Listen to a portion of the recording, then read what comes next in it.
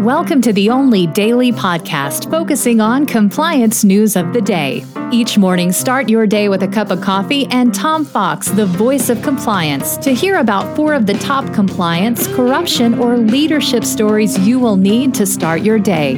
The Daily Compliance News is a production of the Compliance Podcast Network.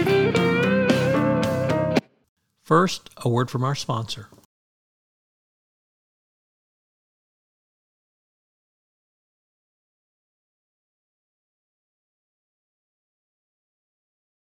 The Daily Compliance News for April 14, 2023, the Jury Selection Edition.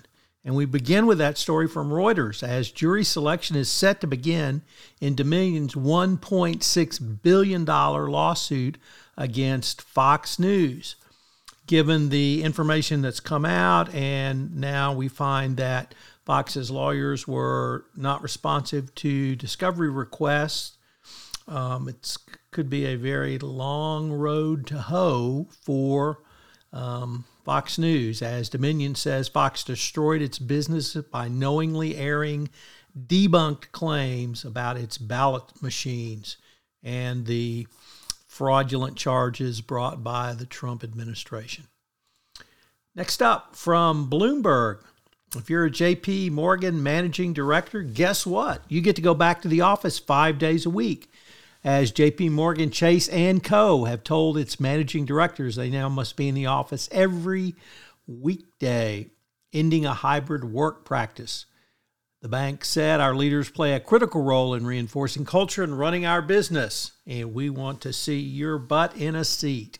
So, good luck for the MDs at JP Morgan. Next up, from oilprice.com, a first-time contributor to the Daily Compliance News. What's next for Venezuela after yet another major oil corruption scandal? We've noted many times on this podcast how PDVSA, the national energy company of Venezuela, is by far the most corrupt national energy company.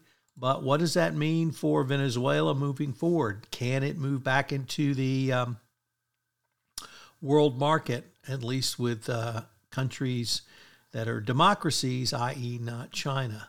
So the current corruption scandals may portend a different philosophy from the current leadership of Venezuela, i.e. Maduro. And finally, the e-cigarette manufacturer Juul Labs has agreed to pay $462 million to settle a claim from states' attorney generals. As reported in the BBC, that's how significant this was, several states accused the firm of falsely marketing its vapes as less addictive than cigarettes. While the firm did not admit to wrongdoing, it said this deal was part of its commitment to resolve issues from the company's past.